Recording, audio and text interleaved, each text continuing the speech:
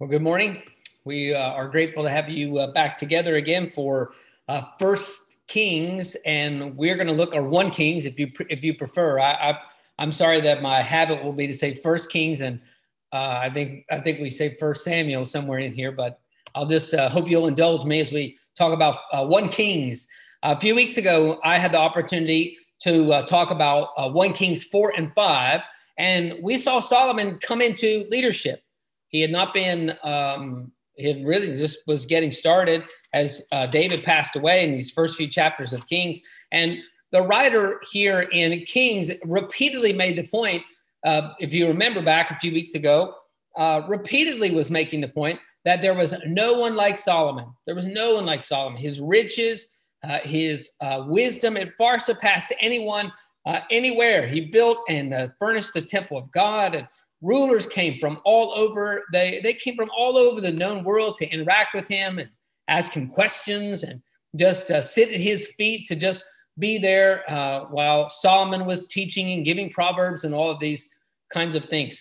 As we've gone through, I think probably the most impressive thing about Solomon is that the Lord appeared to him, and not just once, but the Lord appeared to him twice. I believe most of us would say if God appeared to us, that would basically be the defining feature of our life. That would be the most important thing about us. One time God appeared to me. I remember being in a prayer meeting. This has been probably, 10 or 12 years ago, with a group of people, and there was a person who was seeking baptism. And one of the things that they were saying was they had come to faith, and they said, I was having a dream, I think. And they said in the dream, then this man came to me, and whatever had happened 2 or 3 times. And finally, the person in the dream says, I'm Jesus, I want you to follow me. And so the discussion at the prayer meeting was, should this person be baptized? And the pastor at that time in the prayer meeting said, Jesus appeared to that person. Jesus appeared. They said, Jesus never appeared to me. Of course, this person should be baptized. It becomes one of the most important events in our life when something like that happens. We oftentimes struggle with the idea of direction, right? Maybe we'll think about, should I marry a certain person? Should I take a certain job? Should I move to a new city or a new country? Should I do all of these kinds of things? And we have uncertainty. And in my life, and I've heard lots of believers over the years say, I wish God would just show up and tell me really clearly what I'm supposed to do. I wish God would just like right here in front of me, face to face, he would meet with me and say, here is the plan. We want a kind of a concrete interaction with God. And we think if we had that real interaction with God that way, if we had a real definitive kind of encounter, that 1, we would know exactly what we're supposed to do.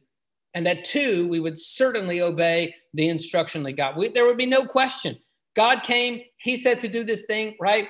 And I just did it. That's the way that we tend to think about it. We tend to think like God spoke to Noah, right? Gave him real clear direction, and Noah built a boat, built it exactly like he was supposed to build it. But oftentimes what we see in the scripture is something a lot different. We see something a lot different in the life of Solomon. If we had a great interaction with God, then we would definitely obey. But here's the wisest man who ever lived, the most important king of his time, who the writer of Kings says, no one compares to this man. And in the end, he's not obedient. He's just not. So we're looking at 1 Kings 11, and it's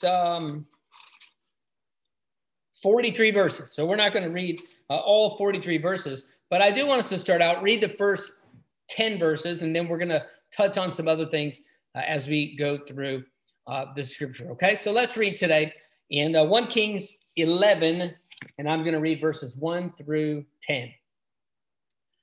Now King Solomon loved many foreign women, along with the daughter of Pharaoh, Moabite, Ammonite, Edomite, Sidonian, and Hittite women, from the nations concerning which the Lord had said to the people of Israel, you shall not enter into marriage with them, neither shall they with you, for surely they will turn your heart after their gods. Solomon, verse 4 says,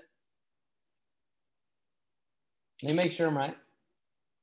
Oh, we're still in verse 3. Solomon clung to these women in love. That's actually verse 2. He had 700 wives who were princesses and 300 concubines, and his wives turned away his heart. Verse 4. For when Solomon was old, his wives turned away his heart after other gods, and his heart was not wholly true to the Lord his God, as was the heart of David his father. For Solomon went after Asherah, the goddess of the Sidonians, and after Milcom, the abomination of the Ammonites. So Solomon did what was evil in the sight of the Lord, as Solomon built a high place. I've lost my place. So Solomon did what was evil in the sight of the Lord and did not wholly follow the Lord as David his father had done. There, verse 7. Then Solomon built a high place for Chemosh, the abomination of Moab, and for Molech, the abomination of the Ammonites on the mountain east of Jerusalem. And so he did for all his foreign wives who made offerings and sacrificed to their gods. And the Lord was angry with Solomon, it says in verse 9, because his heart had turned away from the Lord, the God of Israel, who had appeared to him twice. And he commanded him concerning this thing that he should not go after other gods, but he did not keep what the Lord commanded. Let's pray together. Father, we look at the life of Solomon, and we, in so many ways, are just envious, probably. He had incredible wisdom, and he had incredible wealth. He ruled over a mighty kingdom that was far-reaching, and for so many years lived in peace. He made so many advancements, and his wisdom touched so many lives, and yet he did not end well. And so, Lord, we pray that as we think about his ending, Lord, as his leadership and his life comes to an end, Lord, would you help us to draw out some wisdom for ourselves, that we might live in such a way that we bring honor to the name of Christ for as long as we live. And so we pray that you would guide us tonight, Lord. This morning, would you help me? Would you keep me from error? And I pray that you would guide the words of my mouth. I pray, Lord, that you would open our hearts, that your word might fall in deep. And we pray that you would produce a crop in us. And we pray that you would be glorified. And we pray it in Jesus' name. Amen. Amen. So the first thing I want us to see in these verses is Solomon's willful disobedience. Really, the most promising or the most telling words in these verses come for me in verse 10, when the end of verse 10, it says, but he did not keep what the Lord commanded. We're reminded that Solomon got really clear instruction, both from the Lord and through the law, that he was not supposed to intermarry with these foreign people. It would have a negative impact on his spiritual life. God said, it will pull you away. Do not do it. He was warned he would end up going after other gods. But the scripture says, rather than obey, what he did was cling to the women that he loved. And look what the Lord says to him in verse 11. We didn't read this one before. In verse 11, therefore, the Lord said to Solomon, since this has been your practice, and you have not kept my covenant and my statutes that I have commanded you, I will surely tear the kingdom from you, and I will give it to your servant. Since it has been your practice to live in sin in this way, and then God starts to give some description about the judgment that's going to follow as he rips the kingdom out of Solomon's hand. He falls from being the greatest king in the world at that time to judgment. He's under judgment. And he wasn't just disobedient in his relationships or in his sexual life. God really tells him in verses 11 through 13, he speaks to him and he says, in verse 12, I'm going to take the kingdom away from you, but I'm not going to take it away from you whilst you're still alive. For the sake of my servant David and for the sake of Jerusalem, I'm going to take it away from the one who comes after you. And this is, to me, probably a Again, the real symbol or a symptom maybe of how far Solomon had drifted off his course, because as God speaks to him in verses 11 and 12 and 13 and says, I'm going to take the kingdom from you, but I'm not going to take it from you. I'm going to leave it with you. But when you're gone, I'm going to take it away from your son. Solomon does not repent. He doesn't repent. That's how far he's drifted. If we drop all the way down to verse 40, it says this: Solomon sought, therefore, to kill Jeroboam. We're going to see in a few minutes that Jeroboam's raised up as an enemy, and God says, I'm going to give the kingdom to Jeroboam. He's going to get almost all of it. And Solomon doesn't respond with repentance. Solomon hatches a plan to murder Jeroboam. That's his big plan. That's how much wisdom that Solomon has at this point in his life. Oh yeah, God's going to do something different. Well, then I'll kill the person that God's going to use. Well, of course, that's not going to work out for him at all. Jeroboam runs away and he hides in Egypt, is what you see in the text when this happens. Jeroboam runs away. He comes to Egypt. But we have this verse back in verse 4. Solomon, his heart was turned away, and his heart was not wholly true to the Lord as the heart of his father David was. Solomon comes down to this real end of his ministry time, the end of his leadership time, the end of his place as king, but he's not acting like David, his father. You know who he's acting like? He's acting like Saul, because when the Lord had moved on from Saul and said, I've anointed someone from a different family to be king, Saul said, oh, is that right? Well, I'll just kill that guy. And that's exactly how Solomon responds. When God says, I'm going to take the ruling power away from your family and give it to another family, Solomon responds murderously. He doesn't respond with repentance. He's not acting like his father David, it said in 11:4. He's what we really can see from this text is he's acting like Saul was acting. So that's kind of the first thing I want us to see. Solomon's disobedience was really willful. The second thing is this: other people are the ones who suffer for Solomon's sin. At least a couple of times in the scripture, we see something that I've always found really curious. Here, God is righteously judging Solomon for the things that Solomon has been doing. But the scripture says, because of his commitment to David and because of his commitment to the people in Jerusalem, he says, I'm going to wait until Solomon's death, and then I will split the kingdom. But I won't do it while Solomon is still alive. And this it just made me immediately think, when I was reading this, of Hezekiah. You may be familiar with this story in 2 Kings and 2 Kings 18 through 20. We have the story of Hezekiah when he was reigning in Judah. And Hezekiah did some incredible stuff while he was king there in Jerusalem. He did some fantastic things, and he really made a long impact. He showed incredible faith early on, and then he started to drift, and finally he did something. And when he drifted at this point, and finally then God had decided to judge him. He said, this is how it's going to be. Then let me just read it to you. This is in 2 Kings 20, starting in verse 16. The prophet Isaiah comes to Hezekiah, and he says, hear the word of the Lord. Behold, the days are coming when all that is in your house and all that your fathers have stored up till this day shall be carried into Babylon. Nothing shall be left, says the Lord. And some of your own sons who will come after you, some whom you will father, they shall be taken away, and they shall be made eunuchs in the palace of the king of Babylon. So Isaiah comes and says, hear the word of the Lord. This is what's going to happen. Everything that you've accumulated, everything that your family has accumulated is going to be dragged off into Babylon. And some of your own sons will be made eunuchs, and they will serve the king of Babylon. And in verse 19 of 2 Kings 20, Hezekiah says to Isaiah, the word that the Lord has spoken is good.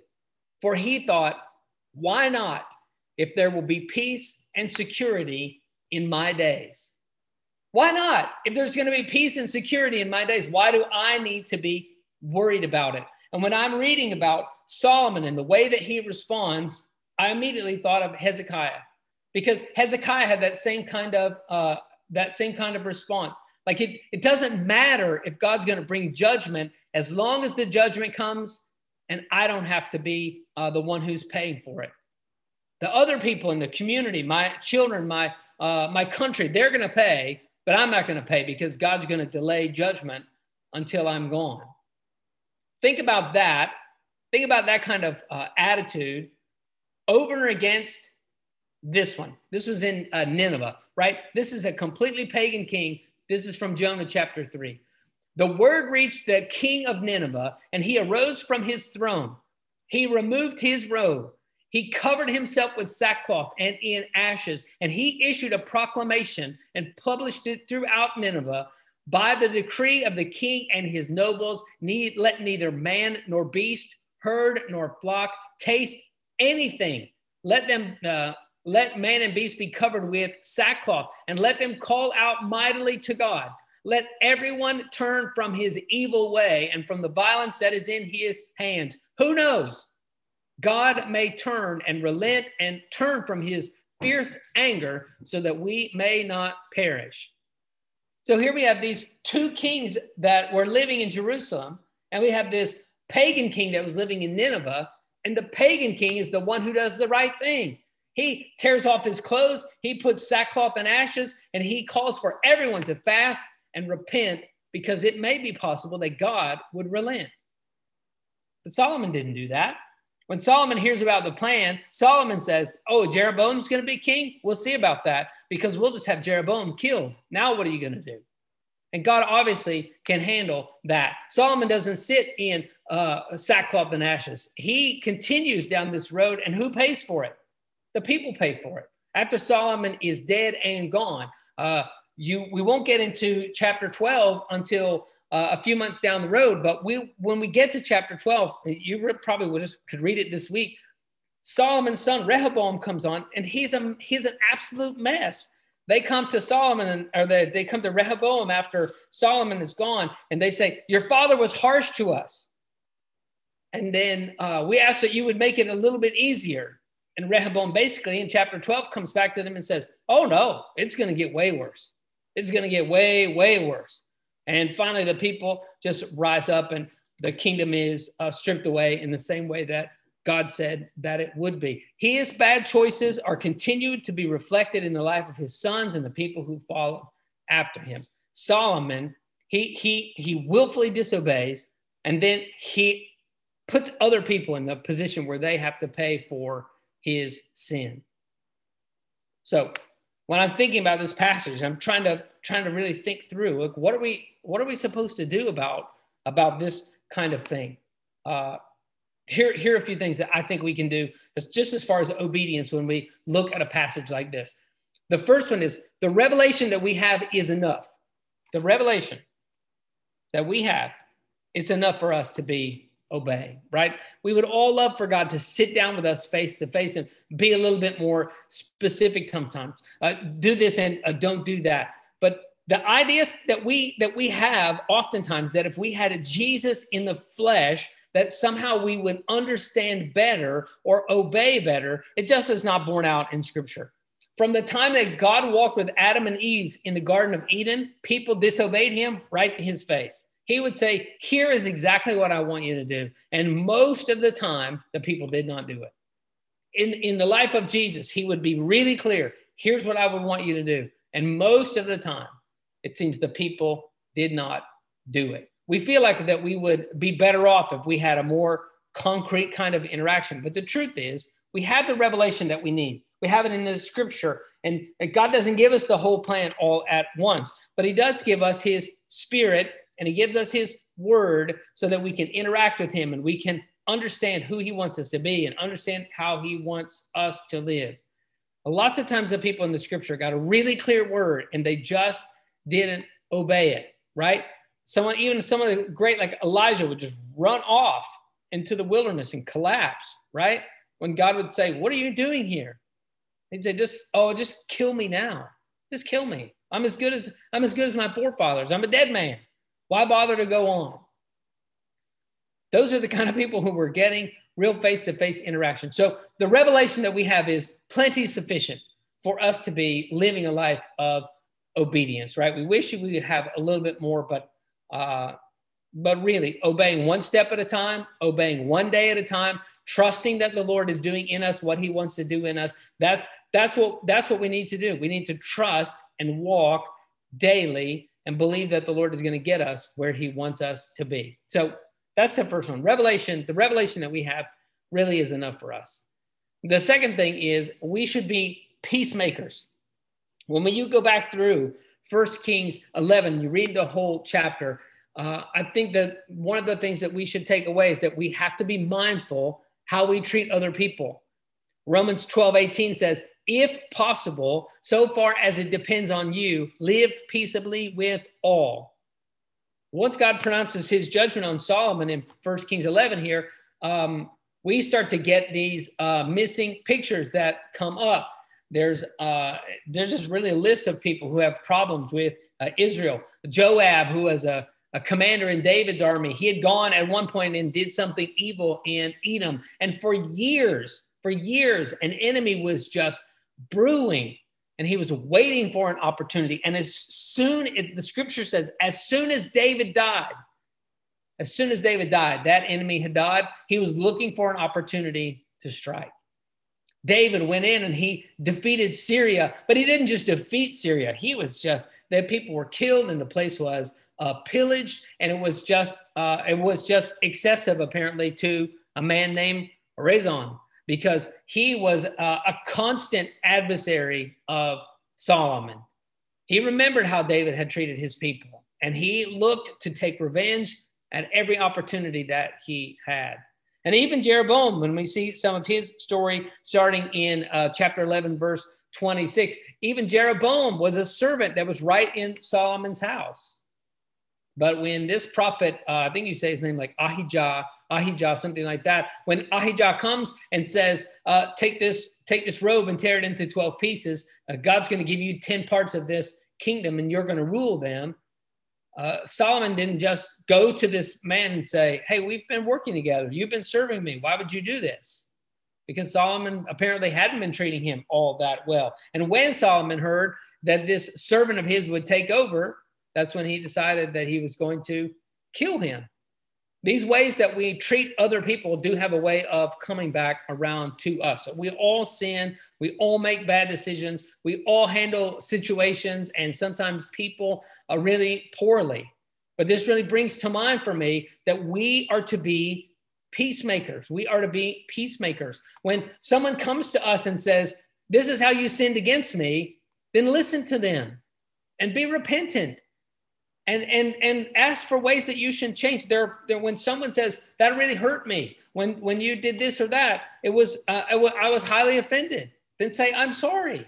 That wasn't what I intended, or explain maybe some other way about the situation. But the most important part, just repent and try to make things right. Be a peacemaker.